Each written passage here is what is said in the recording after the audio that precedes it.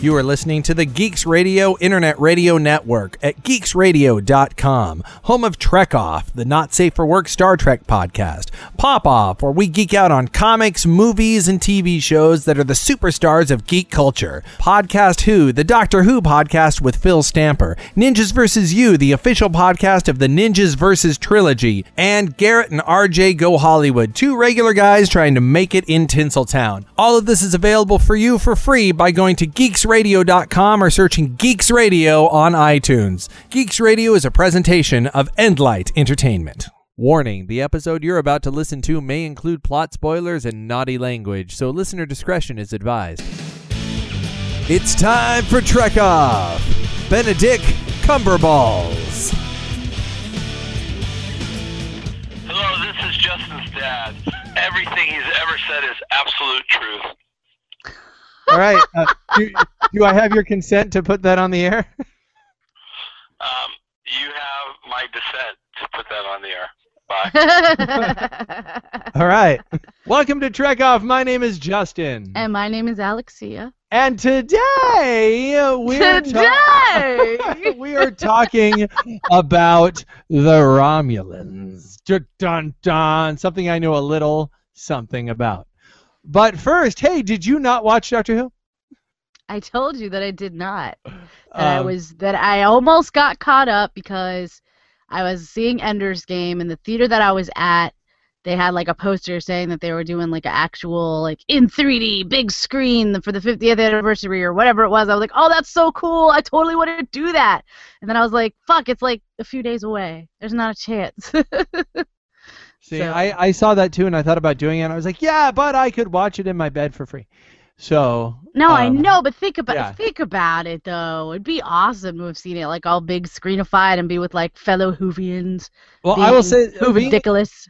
Being with fellow Whovians, absolutely, I agree with. But having seen it, it's still clearly a TV budget. It's a TV show. And I mean, it's good. It's a good budgeted TV show, though. I would say. Like, I feel like it looks pretty damn fine. It does, but I don't know how much it would have been enhanced by the big screen experience. I'm just not sure that having seen it, it wasn't. There were cool scenes, and I of course will spoil nothing for you. There are cool scenes, but there's nothing. We'll see. there's nothing that screams must be seen in 3D. It's. I mean, I'm sure that's true. Like, it doesn't occur to me as something like that you would need to see on a big screen or 3D or whatever, but it'd be fun too. You know what I mean? Yeah, totally. I mean, because I know we didn't get to see Ender's Game in 3D because it was gone. There was no more 3D left. I know. Well, here's the funny thing. I've skipped Ender's Game. We are recording at the time. Hopefully, I'll get this posted by Thanksgiving. At the time recording this, it's 2 days before Thanksgiving, and my dad is coming for Thanksgiving. And when I was like 20, I forced everybody I know to read Ender's Game. I was like, you must read Ender's Game. And my dad actually read it, and so he was like, well, the movie's out, let's watch it. And I was like, cool, we'll do that. And it's in theaters like until the day before he arrives, and then Disney's Frozen opens and kills Ender's Game. Yeah, so I'm not surprised. Like, I'm really. So basically, we've been looking. How was Ender's Game? How was Ender's Game? It wasn't good. Why? Like, I mean, here's the thing that I find frustrating about it. They felt like, hey, you know what? We can take 2 movies to do Breaking Dawn. Yeah, oh boy. But we couldn't do 2 movies for Ender's Game, really?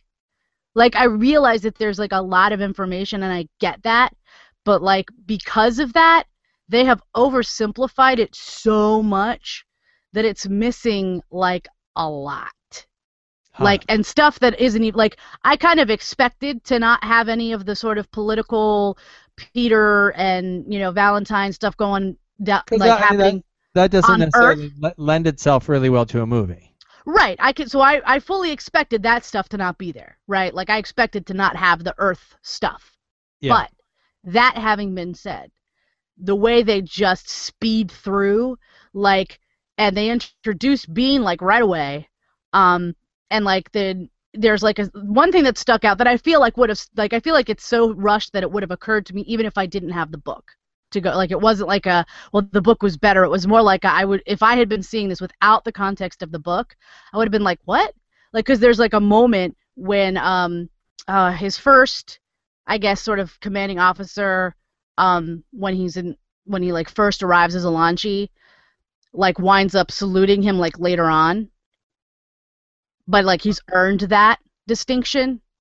Like it's obviously made to be a big moment in the movie, but like I see nothing to back it up. And like you know, it literally feels like one scene the guy's like, "Who the hell do you think you are, Lanchi?" Yada yada yada, and then like 2 scenes later, he's like, "One day you will be saluting to me." And he's like, "Yeah, whatever, man." And then like 2 scenes later, the guy is like saluting him, and there's like the music, and you're supposed to feel emotional about it. And I'm like, but why? You know, that's a sort of review that might keep. I mean, nothing's going to keep me away. I'm going to see. No, it won't keep. But be prepared to be really upset because they try to romanticize his relationship with Petra. Petra's with Bean.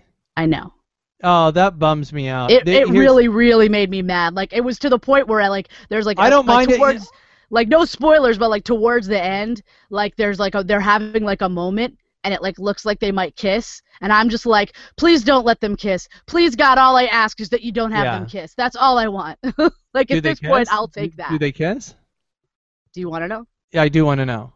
No, they don't. Good. So good. I was thankful for that, but yeah, here's the thing: is I have always been a person, like you and I have talked about other books, like the Harry Potter books and other things that have been translated, and people going, oh, I don't like this because it wasn't like the book, or even the Mandarin in Iron Man 3 going, it's not like the comics, and I get that, but I've got a real, and maybe this is maybe more for the Mandarin than almost anything that this is also true of. I took a lot of time, as much time investing in Bean as I did investing in Ender, and that story and the Bean Petra story, and so to have that shat on would really bother me. But yeah, more than like they didn't put Weasley as our king, and like I can deal without that. But and I expected there to be like differences, but I feel like what they did, was just too far, because I feel like they felt the need. Like, first of all, I liked the fact that it was because of what the story is, like. That's not the point. You know what I mean? Yeah. Like, and I feel like that's such a it really offends me kind of as a woman, because it's like, let's just reduce Petra to a love interest. You know what I mean? Like, because that's what women do in movies, right? Like, that's what we're good for. That's what we use girls for. And it's like, no. Like, no. Like, that our was zero viewers are really offended right now. I know, right? When you read the book, you know, that's what's cool about it, because you have this female character. There's none of this lovey-dovey stuff going on. Like, she's just cool, and she like recognizes that he needs some help, and like is awesome, and like shows him some moves and helps him out, and like they're friends, but that's it, you know? Yeah. And I think part of the problem too is that like they're supposed to be like 6. But like in the movie, they're like teenagers. I heard that they aged them up. I didn't mind they were aged up. I didn't mind that they were aged up. That part didn't bother me. But I heard that even so, the acting from the kids is not super. It's not. It's not. It's uneven. I will say this, that the one moment in the movie that does still sell. I've heard the battle room is great. I've heard that seeing that visualized is really good. Yeah, seeing that visualized is cool. But I think the emotionally, right? Because that's the way I think about these things. Like, did it make me feel what the book made me feel? And the one time is that moment of horror when he realizes the truth. Wow. That I feel like that moment was intact. I feel like the actor pulled it off. Okay. That moment anyway. So. Well, that's the most important. Then they turn around and fuck it up, but like, it was going good for a hot second there, where it was like, okay, well at least that was the same emotional impact I expected. But I would really think like that's such an emotionally impactful idea that like you'd really have to try hard to fuck it up. You know what I mean? Well, speaking of things with no emotional impact, I saw Thor 2. Did you? So that's why I didn't see it yet, because we had 3 movies we wanted to see. We wanted to see Gravity. And we wanted to see Ender's Game, and we wanted Gravity, to see and I haven't. You've seen Ender, and then I've seen Thor, and you haven't. Yeah, but so that's why Thor had come out the latest, which is why we haven't seen it yet, because it was like, okay, that just came out. we're gonna lose Ender. I think Ender's Game is going out before Gravity. If that says anything, you know what I mean? Gravity's got legs, and Thor's going to be around a while. Well, look, let me say this. I give Thor my recommend. My most. You know what? Thor, go see it on a matinee. Don't see it in 3D. Really? Let me tell you some things I heard about behind the scenes of the making of Thor. The director who was making Thor did not realize they were doing a post-conversion to 3D until he was halfway done shooting. And he did not want to be doing 3D, and so he said, well, I'm just not going to shoot any differently. The people I know who've seen Thor in 3D, and the podcasts I've listened to when people saw Thor in 3D and then saw it in 2D, said the only difference is that in 3D you can't see as well. That there's nothing about the movie that lends itself to being 3D. It's a bad post-convert on a movie that was never meant to be 3D.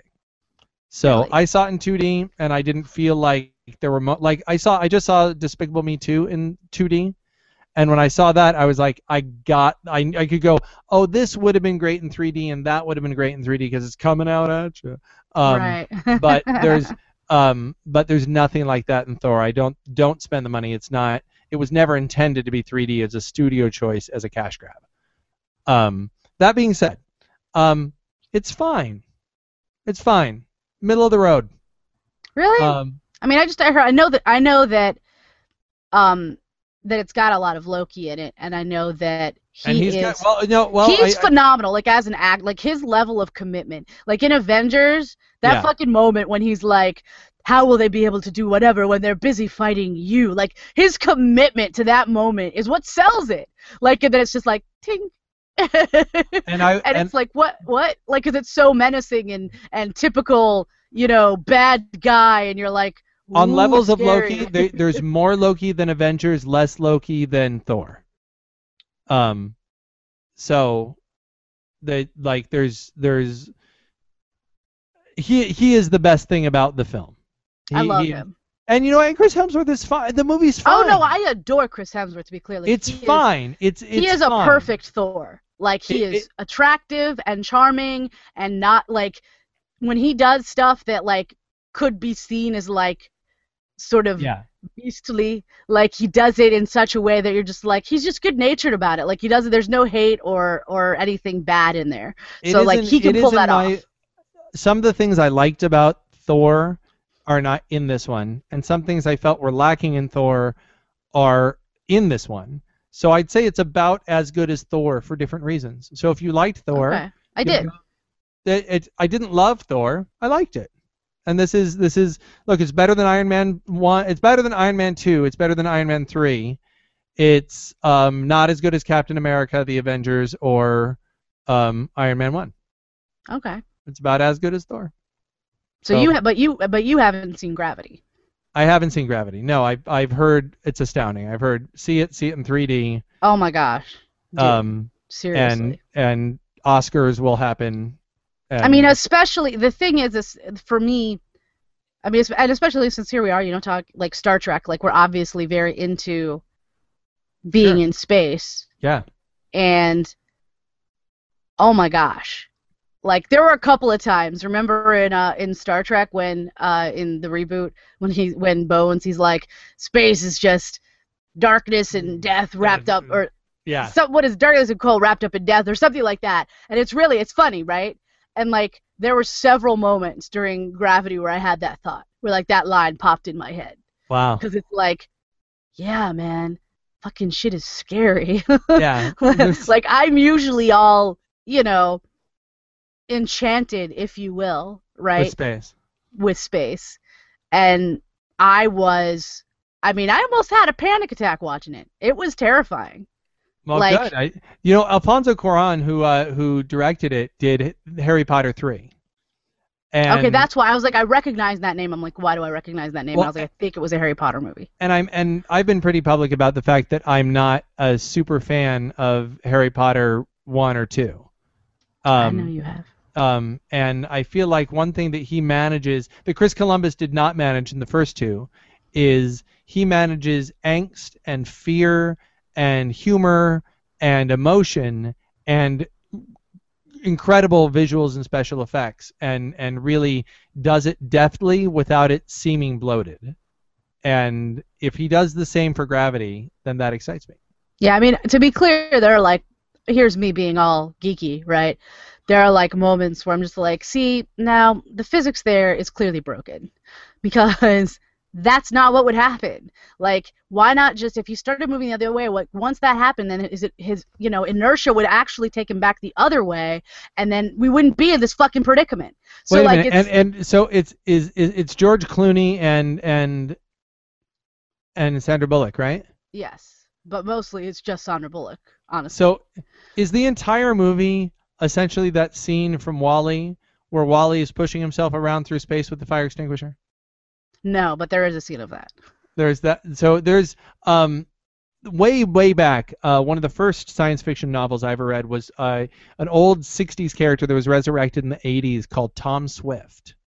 And there was one of the novels that I read of his. He is in space, and I'll never forget it because it really captivated me. He's in space with oxygen running out. He has plenty of. It's not running out. There's plenty of oxygen in his suit, but he's stranded, and the only way he can propel himself is to use the oxygen in his suit to sort of little jets of oxygen out. But as he does that, he runs out of more and more and more oxygen to replace his suit, and that's how he has to propel himself. And every time I see things like that WALL-E scene or the scene from Gravity, I'm reminded of that, of Tom Swift. I've never heard. I would love to read this story. It sounds interesting. It's young adult. Look it up. It's pretty cool. So anyway, hey, I thought. One last thing. I always talk about podcasts that I listen to, another podcast, because when you're done listening to us, go listen to them and tell them that they should talk to us. It's worked twice so far. This will probably be up even before that, but last week we had on the Delta Quadrants Matt, who we hope to have back again, who was awesome. Yeah, super fun. And I was over there, and then we had our little run-in with John and JR, but JR watches Star Trek for the first time. Well, I rediscovered the podcast that got me into podcasting, or got me into listening to podcasts, and that's an old one called Make It So.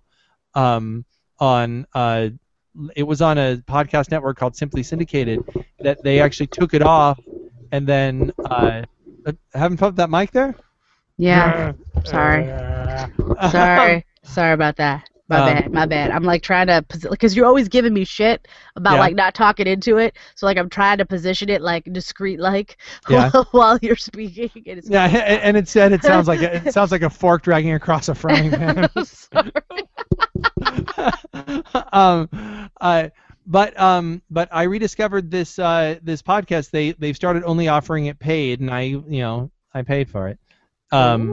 And it's been fun. It's just like it used to be. It's about like ours, and I enjoy it. But they started talking about Romulans, and I started getting all pissy while I was listening, going, that's not the fucking Romulans, blah, blah, blah. And so I said, who should talk about the Romulans is us, because I got some shit to say.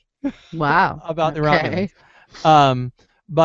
Is this because you played one that you have like a weird Romulan issue? I would say that there are, and I'm going to make a bold statement here. Here's my bold statement. Okay. I would say there may be no one else on the planet Earth who spent as much time playing a Romulan as me. Wow, that's pretty bold indeed. What about that? I am the only person I know who did 3 years as a Romulan. Maybe someone at the Experience. Maybe, I don't know but they didn't have Romulans there like that often. So, I mean, I would venture to say that the people we saw as Romulans, they popped in and out. I mean, who's the one Romulan you can name? What, Tomalak? And he did what, like 3 episodes? I would venture to say, I would challenge anyone to find someone who's played a Romulan more than me on the planet Earth. I can't think of a situation where somebody would.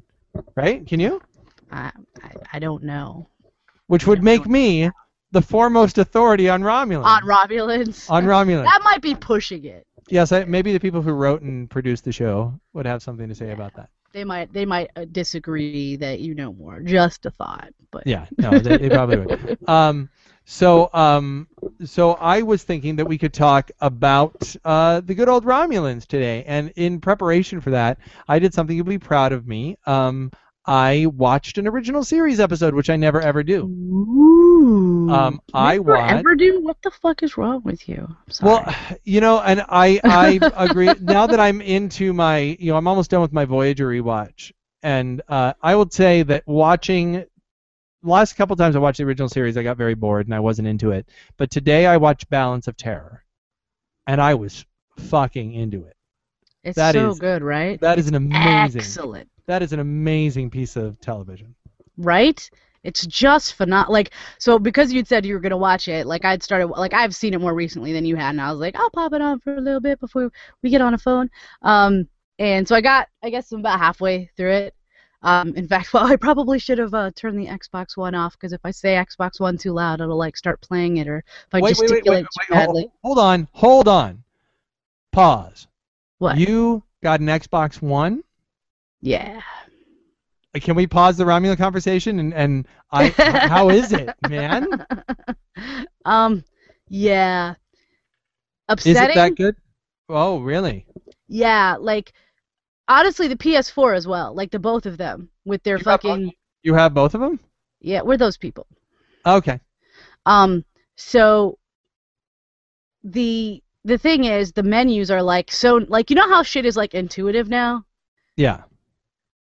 If you've never even picked it up before, you could just pick it up and be like, oh, I bet this is where I go for this. And this is where I go for that. And even back in the Xbox 360 days when the Kinect came out and there was the voice, you could talk to it and you could, ask it to do shit. It was intuitive. It was hey, if you see it on the screen, if you say that shit, that's what it does, right? Yeah. Yeah, that's not true anymore. How so? It's not intuitive. The menus are hard to navigate. They don't make any sense. It's not laid out in an easy to find way.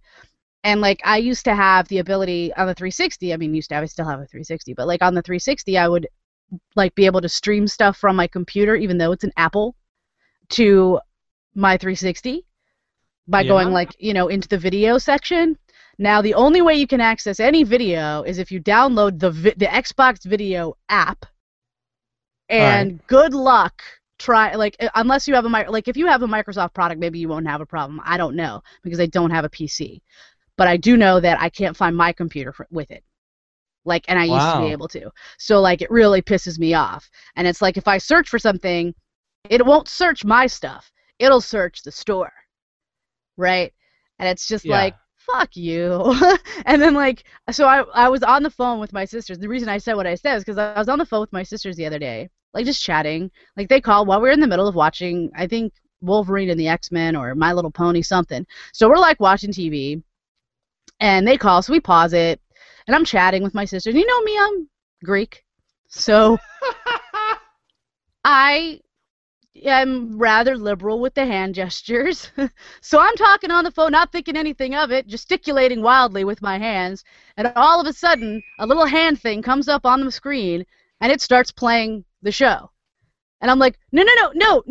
And then I'm screaming, Xbox, stop! And it won't stop, and it won't listen to me, and my sister's what's going on over there? And I'm I can't get it to stop. I'm where's the fucking controller? And we couldn't find the controller, and I'm why won't it stop? So I'm trying to wave my hands at it, and here's me madly, doing stop in the name of love at my screen, with emphasis, trying to get it to shut off, to pause the program, and it won't. None of it works. We finally find the fucking controller. The only reason that I would want to get it is because it the way that when they demoed it, it oh, this might work better than the 360 with the Kinect. It's the only reason I would want to get it. It doesn't. I don't know, man. Does the voice recognition? Because right now the voice recognition with Kinect is just it's I'm Xbox pause. It's fuck you. Yes, it's still like that. That's what really? I'm saying. And it's supposed to not be. And so you feel like an idiot. Because I don't know, because here's me. Oh, today, though, for funsies, I was going up into the bed, and I was I'll just see if it works. So like I said, I'm not going to say it very loud, but I was Xbox One on. And it actually turned on, and I was cool. But that's the rarity and the exception, I feel like. Now, as annoying as it is and as frustrating as that has been, and the fact that both of them don't really have a lot of games going on, which I find frustrating. I'll ask you in a second, but yeah, go on. I will say this, that we got Forza, or I'm sorry, Forza. You have to say it right. You have to. That we got that for it, and that is a really fun game. Like, we have enjoyed playing that game, so we've played it a lot. And so as a result, and this is what sort of sucks, because like the PS4 actually has given us a lot less aggravation than the Xbox has. But like, because like the controller as well has like, it just like will periodically just like drop out for no reason. Like it'll just unconnect and then be like, to reconnect, press A. Like, and it'll be like, what? Why did you unconnect? Can I be the first to say that we have not had a stable system since the PlayStation 2. Like the PlayStation 2, you plugged it in. It was a DVD player. Can I tell you something? I am on my 4th Xbox 360. Wow. The first two that I had, I have two. The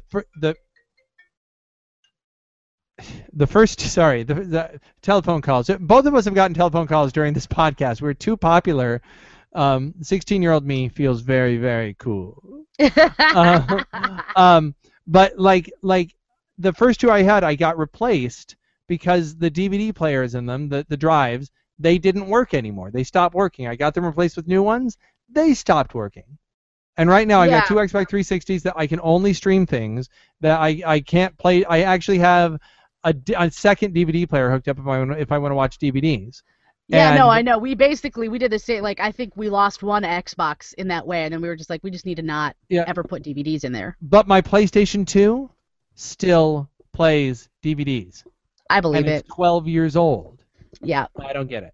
But like, but I will say at least this, like the 360. Aside from that, like, I never really had trouble with the controller communicating. Whereas with the PS3, every once in a while it would just like stop working.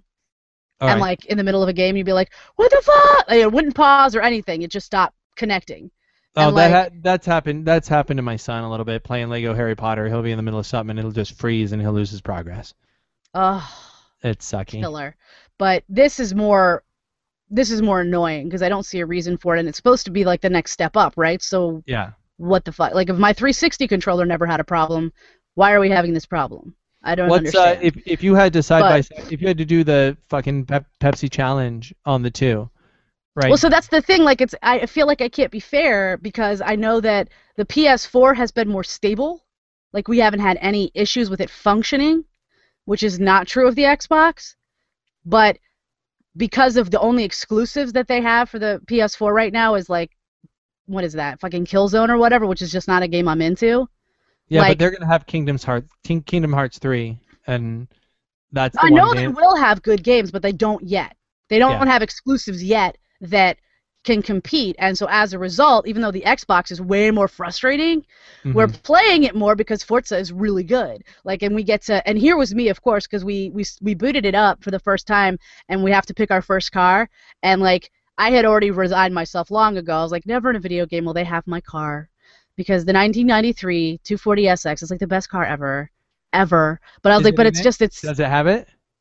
And so I was like, no, it won't. I was like, it won't have that. None of them have that anymore. So I was like, I'd let go of that. I was like, okay, we'll pick a car together. And we actually had been to a car show back when Mr. A was working insurance for like a hot second. We went to like a car show where he was working the booth there, and then we like had a chance to walk around and stuff. And we ran into the Subaru BRZ, which is totally a cute car. And we were like, ooh, I want one. We should get this car. And they're like, yeah, we can't buy this car. But like at the same time, we were just like, we enjoyed it. So when we're looking at Forza and we're like going to pick out a car, one of the first cars you can get is the Subaru BRZ. We're like, yay, that's what we'll get. Like, so it was cool. We didn't have to worry. There was no discussion or fighting about what we get. And then a few days later, after we played for a while, and of course we had to have some assists on because the shit is fucking ridiculous hard when you first play it. Like, you just go off the road because it's more of a simulation. But like, it's beautiful, like stunningly beautiful. Like real. Yeah, like really fucking close. And some of the still shots, like you're like, is that a photograph? That could be a photograph. And then so it was actually Us Day because we have like 2 days a month that are Us Days. Never mind. Anyway, was Us Day, and he had gone to the store to do some shopping, and I decided to look at the other cars you could buy. And I'm looking through them, and I'm like, ooh, Chevy, because he has like his favorite is the 67 or 68 Camaro. And I was like, ooh, maybe they have his car. How cool would that be? We totally have money. I'd buy it for him and stuff. And sadly, they did not, but they had the 69, which is super close. And I knew he would love it anyway. So, like, I bought it for him. That's my favorite number. Nice, of course it is. I was like, yay! So when he came home, I was like, I have a surprise for you. Like, don't get too excited, though, because it's not your favorite, but it's pretty close. And so, like, I showed him how I bought the car. I was like, I blew all of our money on it. And he was like, oh, that's so sweet. Thank you, baby. I was like, oh, no problem, baby. I love you.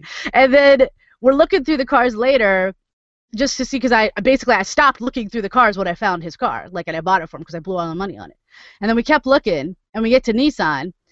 And lo and behold, they have my fucking car, dude. They have the 93 240 SX because it's the best car in the world. And, like, now we're like, he's like, I'm like, wait, do we have enough money to buy it, though? And then, like, we, like, literally had, like, I think within maybe $5 or credits or whatever they call it in the game, enough to buy it. And he was like, buy that shit. And I was like, yes. Awesome. And then I got to, like, Rainbow Dash it up. It was so cool. Because we were feeling all sad when My Little Pony ended. So, like, I spent, like, 8 hours, a ridiculous amount of time, creating Rainbow Dash's cutie mark with, like, they didn't really have the tools to make what I needed. Like, they kind of had a lightning bolt, and that's about it. But I had to, like, use, like, little random shapes. I was actually very artistic on my part. I was pretty proud of myself. I was like, that looks pretty fucking close, and I'm not really artsy. And I didn't really have a lot at my disposal. So fucking hell yeah. I'll take that to the bank any day. I was super proud of myself. Which reminds me of Romulans. In a lot of ways, because Rainbow Dash is very determined, and so are they. So Balance of Terror. I got what stunned me is it reminded me so much of The Hunt for Red October. You said it the last time we talked about this episode, like when I had just watched it, and I was like, oh my god, it's so fucking good. Yeah, that or U-571 or one of those. Just like these two submarines, they can't see each other, they can't communicate like they want to, so they're getting whatever little bits of information they can from each other. And the fact that what the show does brilliantly is it gives you the other side's point of view. Which Star Trek didn't do. That was like the Klingons were the baddies, and instead of making the Klingons the Romulans the baddies, they really made them three-dimensional, which was for the they didn't do that on the original series that much. They didn't, and I think what I really liked a lot, like the part that I had just seen when I got, like I said, about halfway through it, I had just seen the moment when they have gotten the visual for the first time on the Romulans, and everybody's like, oh, because it looks like Spock. Yeah. And the one guy in the bridge. And the one guy, yes. And they get the code, and they're working on decoding it, and he says under his breath like an asshole, he's like, just give it to Mr. Spock. And then Kirk is like, I'm sorry, what was that? And he's like, nothing, sir. He's like, no, repeat it. And I was like, fucking hell yeah. Do you want to give it to Spock because he's so good at decoding things? That's what he said. So basically he's like, I said to give it to Mr. Spock, sir. And he's like, I'm assuming that you are congratulating Spock on his code-breaking prowess. You know what I mean? Like, right? And that's why he should get it. And the guy's like, I'm not sure, sir. And he's like, he does not brook any bullshit. He's like, leave your bigotry off the bridge. There is no room for it here. It was awesome. It was awesome, but I'm also on that guy's side a little bit, because I'm also like I would be so I always wish that we could go back in time and like put a postmodern spin on watching it, like we could quantum leap into the episode. So when Kirk's like I assume you mean to congratulate Spock on his code breaking. No, sir, no, they look like fucking Vulcans. You see, I have no indication that they're not actually Vulcans. And so it would kind of make sense that maybe he'd be able to decode what they say, because, they look like, I don't know, Vulcans. So, I mean, yeah, I understand you would defend your friend, and it's not his fault. I'm not being mean to him, but it kind of makes sense, because they look like fucking Vulcans. Stop it. So. Dude, fuck you. That ain't right. I would like to submit fuck you, because it's the message there is that,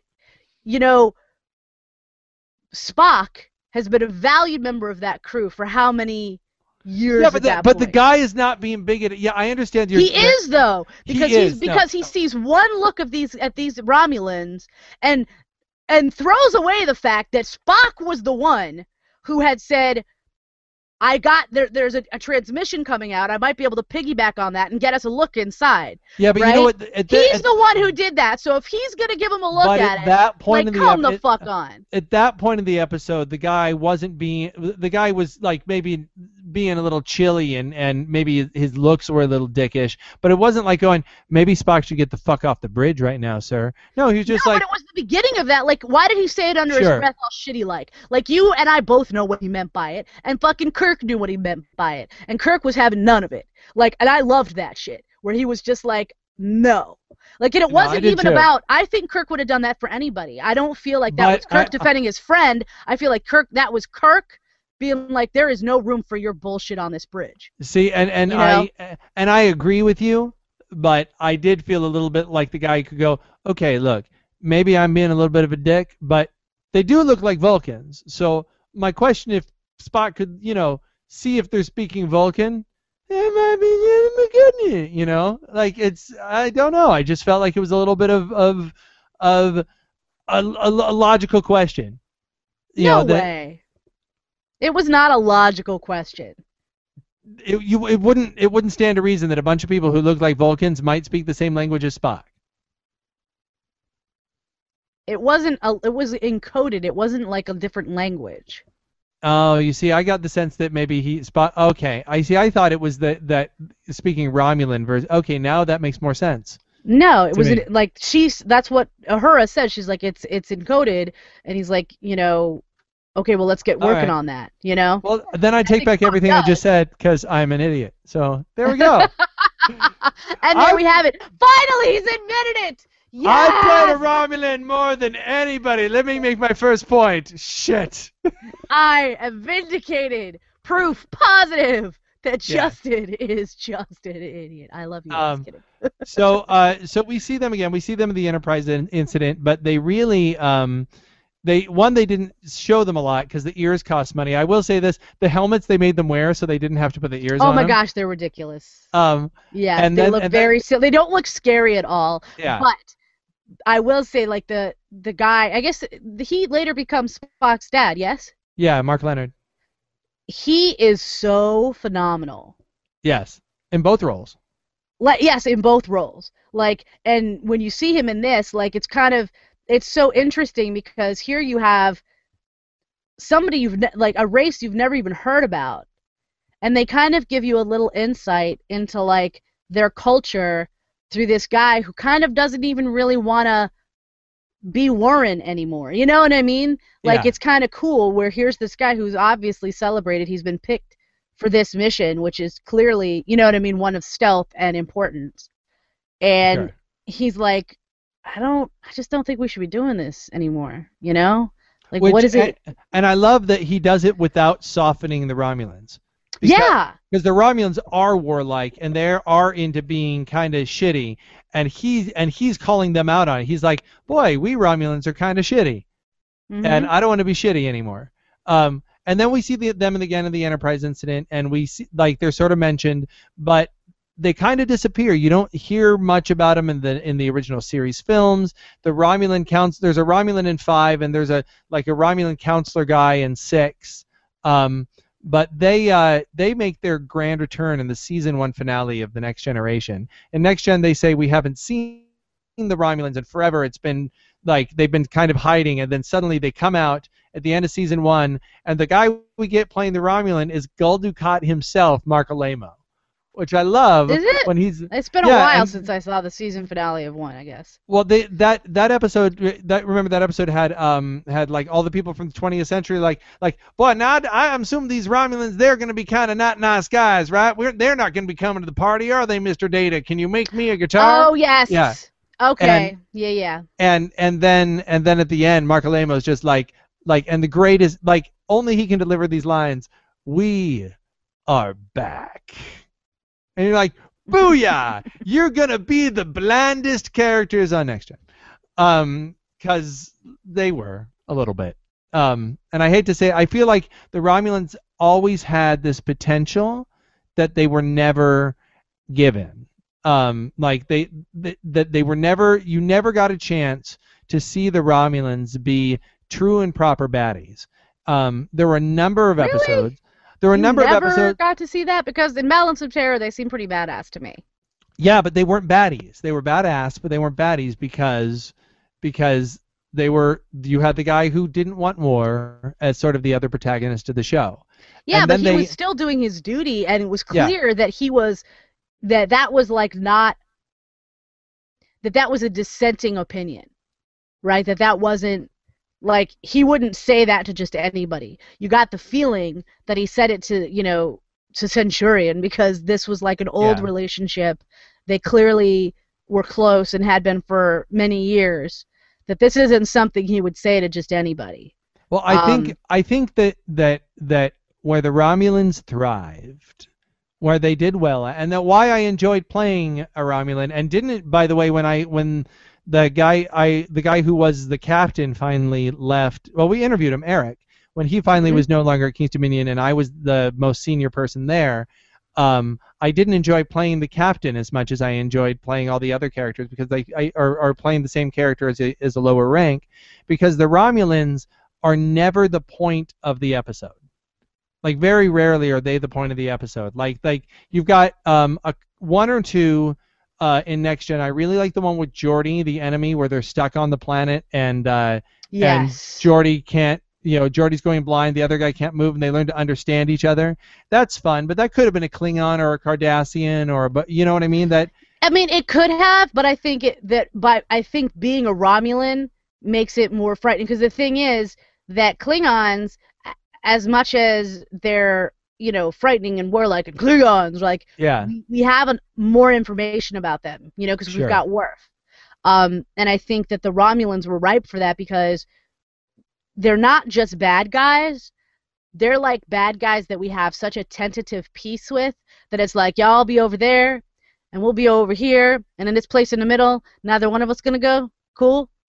You know what I mean? So like, it's always like they're about to be on the brink of war. Yeah. It's always about to be a fucking shitstorm. Where the Romulans worked really well for me was, and this is kind of true of them throughout.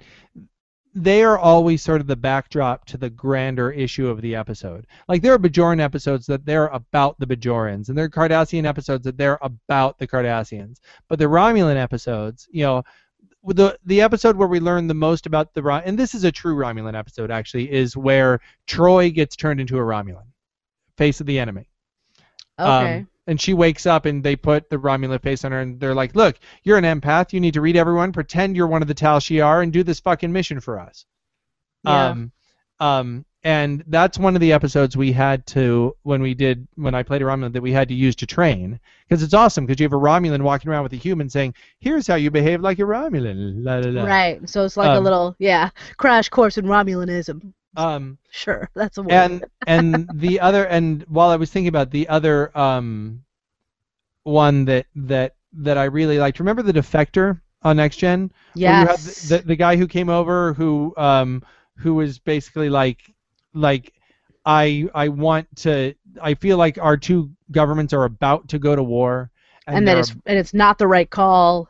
And as much as I am absolutely a patriot. I can't let war happen. It can't happen. It can't happen. And then to find out that the Romulans were willing to push everybody to the brink of war as a ruse to fucking catch this guy, to see if he was. Yeah, like what that says about them is so fucked up. Yeah, like that. There's that much suspicion. Yes, like I feel like that episode definitely communicates. I would say, like, if you were to pick, like, a one-word descriptor for Romulans, like suspicion or suspicious would be, like, the word. Like, it would be their identifier. Like, and a lot of it is because of that episode. Like, it really fucks with your head, because they don't know if he's telling the truth. They're suspicious of him and his motives. He's trying to tell the truth, and they've got like half truths and all this fucking mire, and then he realizes by the end that it was all just he was even being, you know what I mean? Like it was him who was being a part of this ruse, unbeknownst to him, so that he could be captured as being against the government or whatever. Like it was just that shit is just crazy. You know what I mean? Like the like suspicion and suspicion upon suspicion, and then like the layers of untruths and mistruths and the whole. They're just so crafty and cagey. Like, well, for that's those some scary shit, you know? for those listeners who haven't tuned out already because we're talking about the Romulans, there's at least one person out there who's listening because they like the show, but they don't know who the Romulans are. The Romulans, essentially, the history of Vulcan goes as such. Vulcan was a very warlike race. They were everything that makes us passionate and illogical is what ruled their lives until one day the philosopher Sorak, I think, decided that they were going to follow logic. Well, there was this offshoot of the Vulcans who was like, fuck that, we like our emotions, and so they took off and they settled on Romulus. And as the two species diverted, the Romulans are very logical, and that's something about them that's true. They are there's a lot about them that is very Vulcan. But it is what would happen to a Vulcan if A, he were allowed to keep his emotions, and B, he was suspicious of everyone around him, because they do have a very, there's logic, and then there's that person who overthinks. It's almost OCD. Yeah. And overthinks the issue, but their train of thought is a logical train of thought. Yes, but it's that they will carry that train of thought and find meaning in stuff that maybe doesn't have meaning. Yeah. Like, so if you think about how, like, if everybody's like that, though, right? Yeah. Like, eventually that would become true, right? Now, you know what I mean? Like, then anything that you do or say would have meaning, and we would all be looking for that inner meaning and what that really says or means.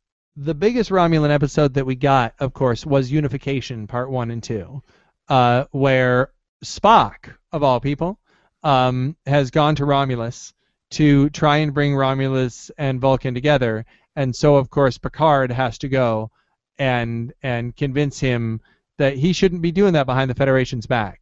And that it's, like, dangerous and stuff, dude. And when I say that the Romulans play second fiddle to whatever the story is, again, when you hear about Unification, do you immediately go, big Romulan episode? Or do you go, no, that's the episode where Spock meets Picard? Like, what the episode is about, the selling point of the episode is not, here's a big Romulan episode. It's definitely... I mean, I guess, but honestly, when you brought up the episode, I was thinking of, oh, right, the one where they were trying to get the Romulans to, like, unify with the Vulcans, and like there was a whole group of them. Like I thought about the Romulans. I knew Spock was a part of it, but that wasn't the forefront of my mind. Immediately preceding that episode, or like 10 episodes before that one, was the Klingon Civil War, and I love the Romulans in that role, where they're just in the background.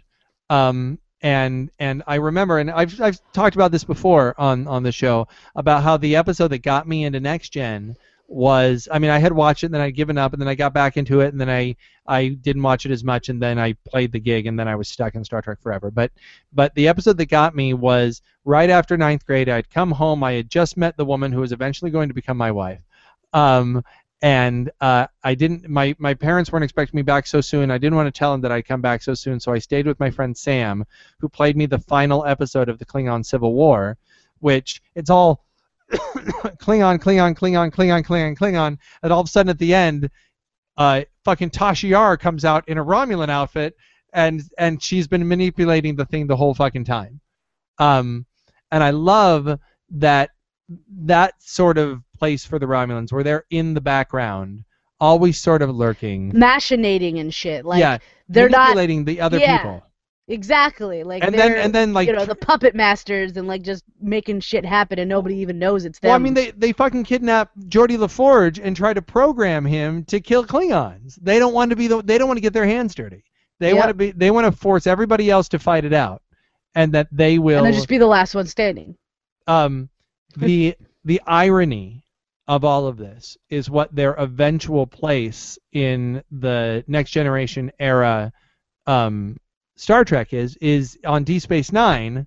They are the ones who are manipulated into joining a war where they take the majority of the casualties, so that the Federation ends up being okay at the end. And specifically, it's a great episode, and I wish I could remember the name. No, I'm sorry. it's like intersectum iga lega. There's one of those where you it's Yeah. Latin. And that's the Section 31 episode where Bashir has to go like diagnose whether or not somebody has like he's on Romulus and like somebody ends up getting turned in. And but I'm talking about I think it is In the Pale Moonlight on DS9, which a lot of people say is the best episode of DS9, where Sisko and Garrick manipulate the Romulans into the Dominion Civil War. And where Sisko takes moral step by moral step, like sinking lower and lower and lower. And it has my favorite Romulan line ever, where the Romulan guy discovers that the holodeck thing he's watching isn't real, and he looks right into the camera and goes, "It's a fake." and I've seen people that just have that as an animated GIF. And it's pretty brilliant. But I love that they are like their own suspicion works against them. You can manipulate the Romulans by manipulating their suspicion. Yeah, like that's the way in. The only, I mean, they get a couple of shout outs on Voyager. I think it's interesting that the first two times we contact the Alpha Quadrant on Voyager, one, they get a communication onto a Romulan ship 20 years in the past. And then two, the Doctor goes back and meets Andy Dick, and of course, who's invaded? The Romulans.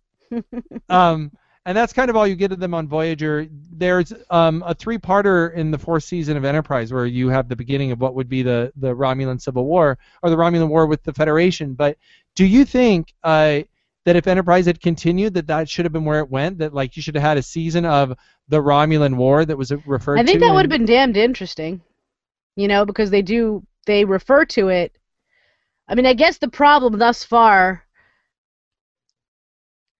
I'm trying to think of how they would do it without fucking it up, because, like, they state rather specifically in Balance of Terror when he's, like, sort of telling the crew what's up, that we don't know what they look like, they don't know what we look like, we have these basis of opinions from, like, memories and, like, back in the day, it's such a foreign concept to where they are now, right? Where like they've got so much information. We've got data banks full of information, and we've got the computer and the ship, and we've got ship-to-ship communications and subspace and all this stuff. And like we didn't have that then to the extent that we do now. So like we don't even really know anything about them anymore, except that we have this agreement. So like I think it would be difficult. That what would be the challenge there would be showing that war, but maintaining that that's the reality once we get to. Well, I think one of the things they did wrong on that Enterprise three-parter, the Romulans certainly were menacing there, but they got that big hulking guy from the X-Files. They got token bad guy. And he's really not Romulan material. I know exactly what you're talking about. He's token bad guy. Yeah, like, that's who he is. He's bad guy in everything. He's bad guy in Buffy, probably an episode of Angel. Yep. Like anytime there's an episode of something with a bad guy. In the 90s. He's bad guy. Yeah. Like that's who he was. Well, I think that and it's not so much that he gave a bad performance. He did what he did. No, he's just not. I just don't think he's fitting for the Romulan role. Like, I think that if you had a Romulan war, a season of a Romulan war, what you could have done is just like Balance of Terror, is because they did it with the Xindi. They showed you the Xindi talking, so you show the other side and you show Archer and crew, and it can be sort of this tragedy, this tragic thing that's happening that neither side want. They did on Hunt for Red October too. Neither side is bad. Neither side trusts each other, and the difficult thing in watching it is watching how they keep damaging each other, because they neither one wants to trust or to talk. Yeah. And I think you could have done that and really gotten into. I think it would have been a wonderful twist to have a season of a show where you get to know this other crew. I think it would have been cool as shit. I think it would have been really neat, actually, to show something that we, hear referenced that was clearly a big deal historically, for the Federation. Well, and given where we were, if the Xindi attack was 9/11, right? I mean, that's what the Xindi attack was. Right. 9/11, let's go get them. So, what they did so well, because clearly it's supposed to be the Cold War in the original Star Trek. In the original series, yeah. And one of the things they said is Spock says Earth considers them aggressive. We can only imagine what they think of Yes, exactly. It was like, and only the Romulans know what they think of Earth. Well, and that's the thing. He didn't say that they're aggressive. He said that's the perception. Yes. So given that the Xindi attack was supposed to be 9/11, I feel like the Romulan War could have been the next thing the Star Trek does, which is Star Trek makes you take an uncomfortable look at what you're comfortable with. Yep. And they could have had it be that the Romulans really were seen as these horrible, horrible, evil, awful people from the point of view of the Federation. But then you cut to them. So you as the audience see that they're not quite that. I mean, I feel like they did that a couple of times I mean, that was the whole Gorn episode was about. Sure. But I think we were.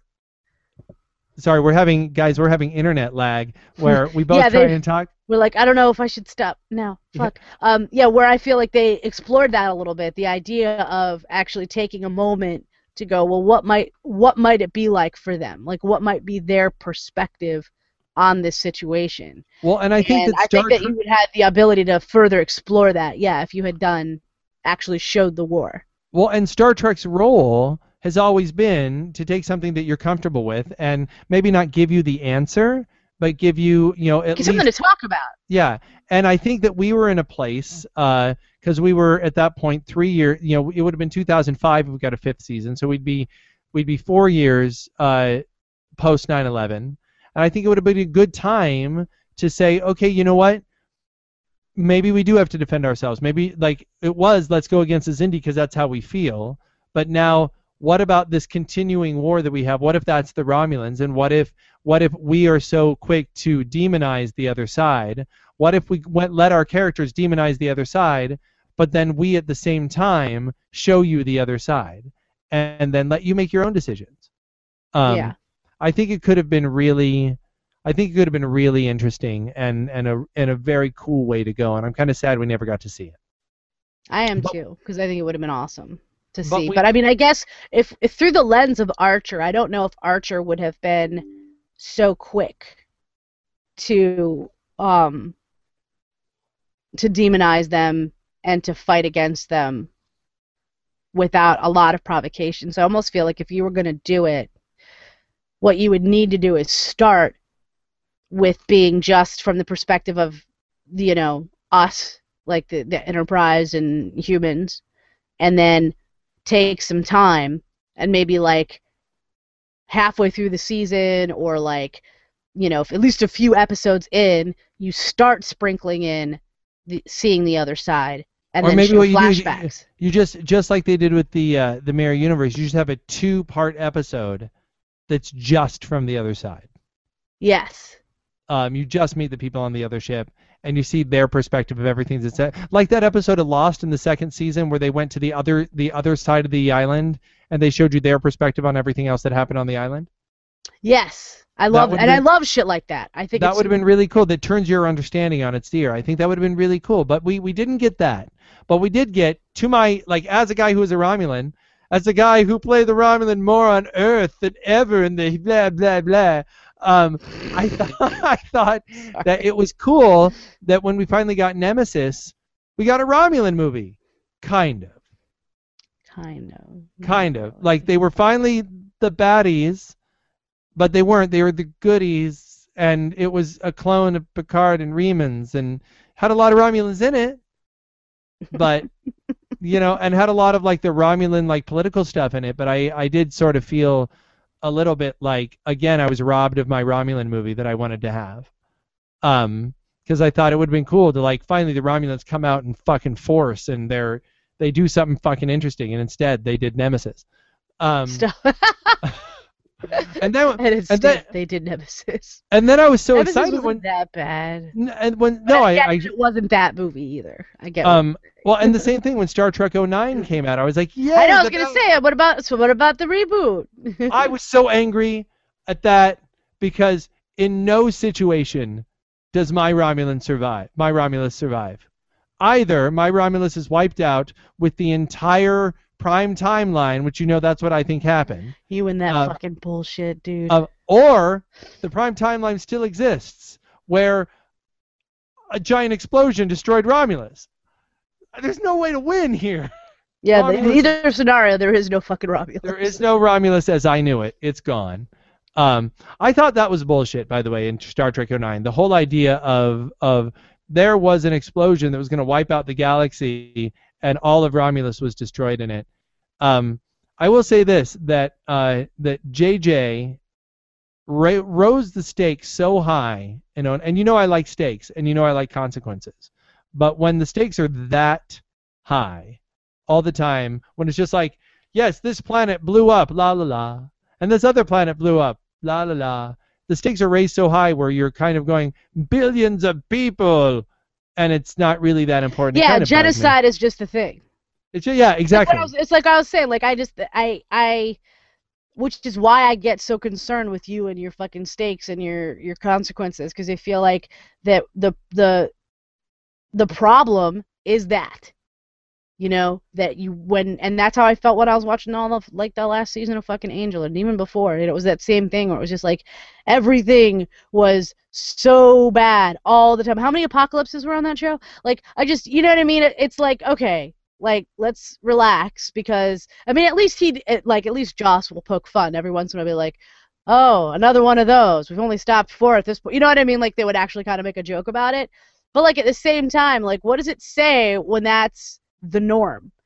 Like, we should tell better stories, right? Because I think if you're invested in the characters enough, not everything has to be planets exploding and war is happening, people are dying for you to be interested. Well, and right? I think my problem was that it was relatively consequence-free, except to Spock and to us. I think that the reason that it resonated so much with me is the stakes were high because of what it was doing to my Star Trek. The victim in 09 that made me emotionally involved was my Star Trek. The Prime timeline, the Romulus that I knew, the inability to go back to what we had before, the destruction of Vulcan, it was all just sort of like my Star Trek was getting injured, and that was enough of a character for me to be emotionally invested.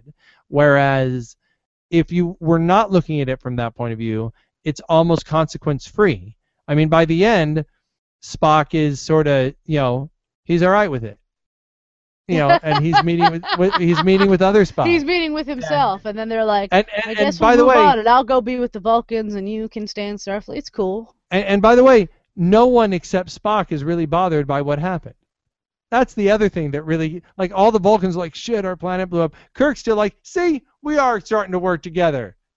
Like, what? I never thought about it like that before, but I guess it's your point. Like, we're talking about an entire civilization. All right, look, think about someone you love. Think right now. Let's say your mom. All right. Mm-hmm. Let's say your mom dies in front of you by falling off a cliff during the cataclysmic thing that destroyed the place you lived and everyone that you ever knew that lived in it. And now imagine that 6 hours afterward, I was slapping you on the arm and going, see, we are beginning to work together. You'd be like, you asshole.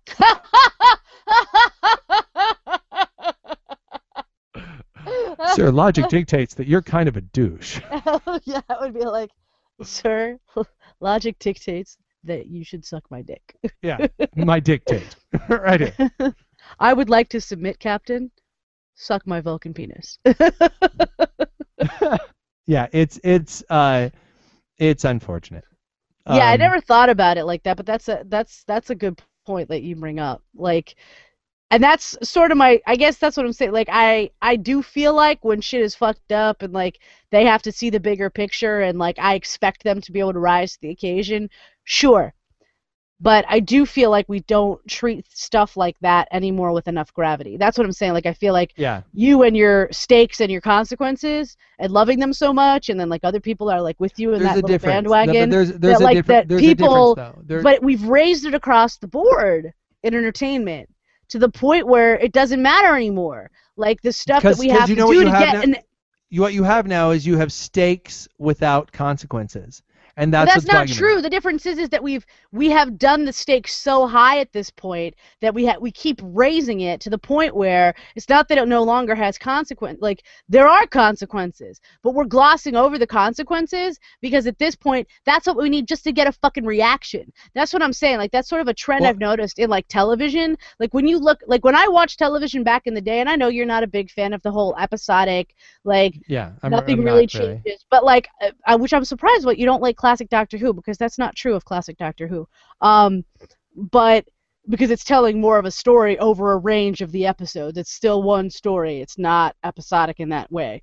But regardless, I would watch those shows because I wanted to, right? Like I wanted to see what happened next. It was interesting to see, to be a part of their lives. Not that I had to, and not that things have to get so ridiculous so fast for people to stay interested. Well, I don't know if you noticed, like most shows these days, like don't get past, 1 or 2 seasons while still being good, in my opinion, because they just get so far off the fucking rails. Like this is my problem with Wolverine. Like I don't know why you like that movie. I'm so surprised when you were like, Wolverine was great. Like what? Like it is so far off the fucking rails by the end of that movie.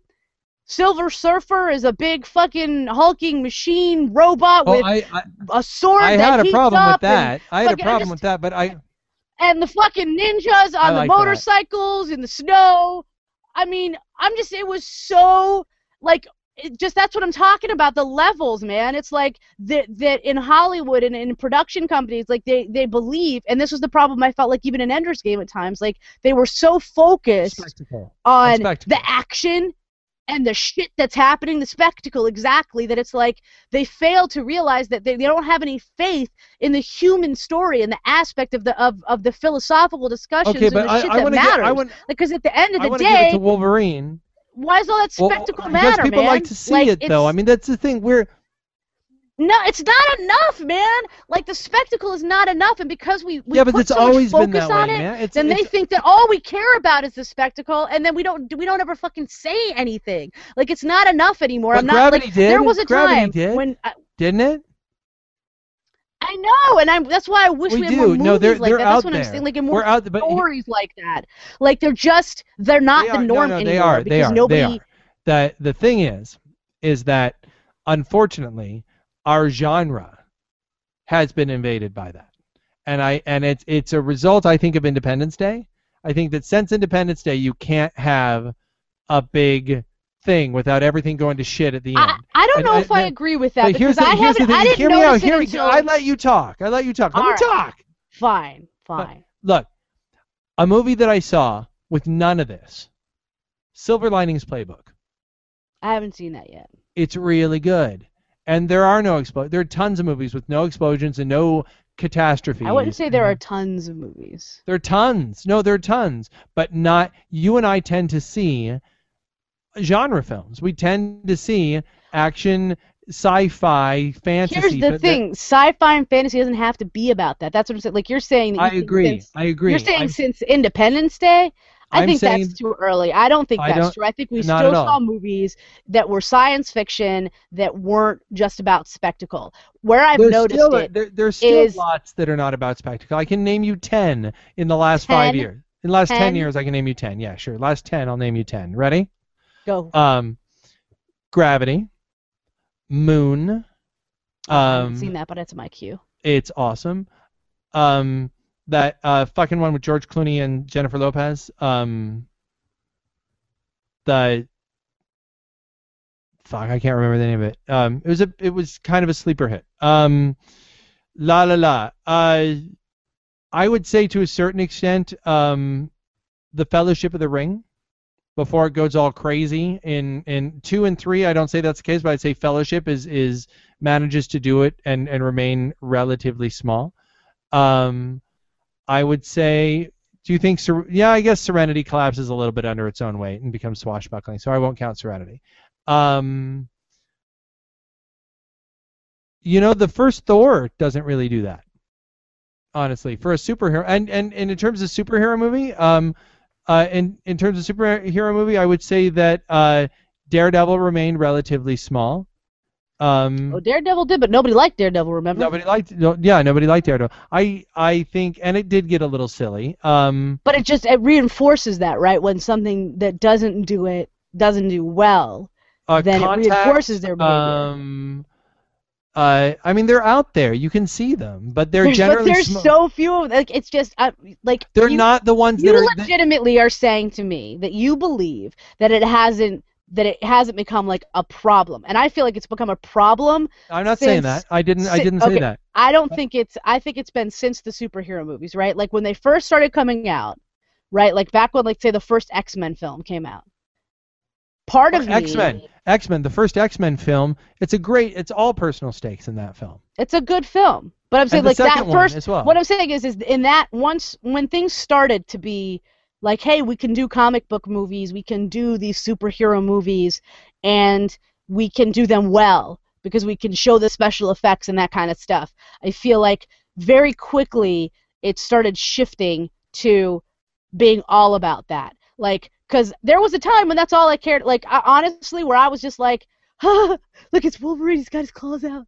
Yeah, but Storm is calling down lightning. Like, where like it was enough to be like, that's so fucking cool, dude. Did you see what they did? But like at this point. Okay, but look at the. I'll give you a great example. You want to know movies that don't do that? I will step on a limb to say most of the Avengers. The Avengers spends an hour and a half. Most of the Avengers. An hour and a half before it destroys New York, which, okay. But spends an hour and a half on character stuff. Same thing for most of Captain America. And I would say Spider-Man 1 and 2, also the thing that brought us coming back, that made my wife such a huge fan of those movies, was that a lot of it was the romance. I would say X-Men 1 and X-Men 2, not X3, no. not the first Wolverine movie. X-Men First Class. First Class was So I think. But think about what by the end of it, like by the end of it for all of them though, even X-Men First Class, by the end of it was about stopping a war. Well, like World War. Because they are superhero movies. That's what they are, though. I mean, but there used to be where it was like, okay, so a perfect example is X-Men, right? Like, because I just started, like I said, I don't know if you saw my Facebook, but I just finished watching Wolverine and the X-Men, and that's the end game, right? Right? Like the idea of X-Men, like the sort of the quintessential idea of X-Men is this brewing war between humans and mutants, right? Yes. So that's fine, which is total, because I totally understand that. That makes complete sense. But like within that, we have moments and pieces and villains that are trying to further their goals, but it's not necessarily each moment or each time hinges on stopping that war from happening. All right, but you're talking about feature films, and that's the difference. Is that in feature films, the stakes have to be raised to a point where they don't always have to be raised in series television. But they are in series television. So I'm saying, like, that's by season 3 of almost any series that I like to watch, because you're right, I like to watch sci-fi, fantasy, vampires, that kind of stuff. Like the ridiculosity that it reaches. By that point, like, it's like they assume that I'm no longer okay with the good guys fighting the good fight on a day-to-day basis. It has to be big, cataclysmic, world-ending, crazy shit where I'm just like, I don't even know where I am anymore. This is ridiculous. Like, what's going on? Like, and you don't need it. Like, and I just watched the whole, I don't know if it's the whole series or if that series is still on. I guess I don't know about Wolverine and the X-Men, but there are a lot of episodes in that, and they aren't all about the end. Like, there's a lot of stories that neither was all of Buffy and neither was all of Angel. Buffy was better than Angel. Buffy disagree to not be ridiculous until, like, say, like the last 2 seasons. The ridiculosity really ratcheted up. Because there were apocalypses at the end of season 2 and 3 and 4 and 5. Apocalypse, we've all been there. The same old tricks. I mean, it's But it's not every episode. Like, well, it got really ridiculous by the end of by season 6, and it was ridiculous, or 5, or whatever the end of that series was. But like in Angel, by season 3, things were pretty ridiculous. I mean, I don't agree. So there. Because you just have a weird, strange. And right now I'm watching on for Angel. And right now I'm watching Fringe. Have you seen I haven't Fringe? watched this show. No, it's one of the ones that I think I will watch at some point. I would love to talk to you then about it at that point. But for now, we're way off the Romulan topic. So Romulans, see, much like us, we just went completely off the rails. Yes, and we had to end with the apocalypse and the end of the world, which is how we did. See, there's no escaping. We've been poisoned. It's poison. Right. So my name is Justin. My name is Alexia. Trek off. Trek off, bitches.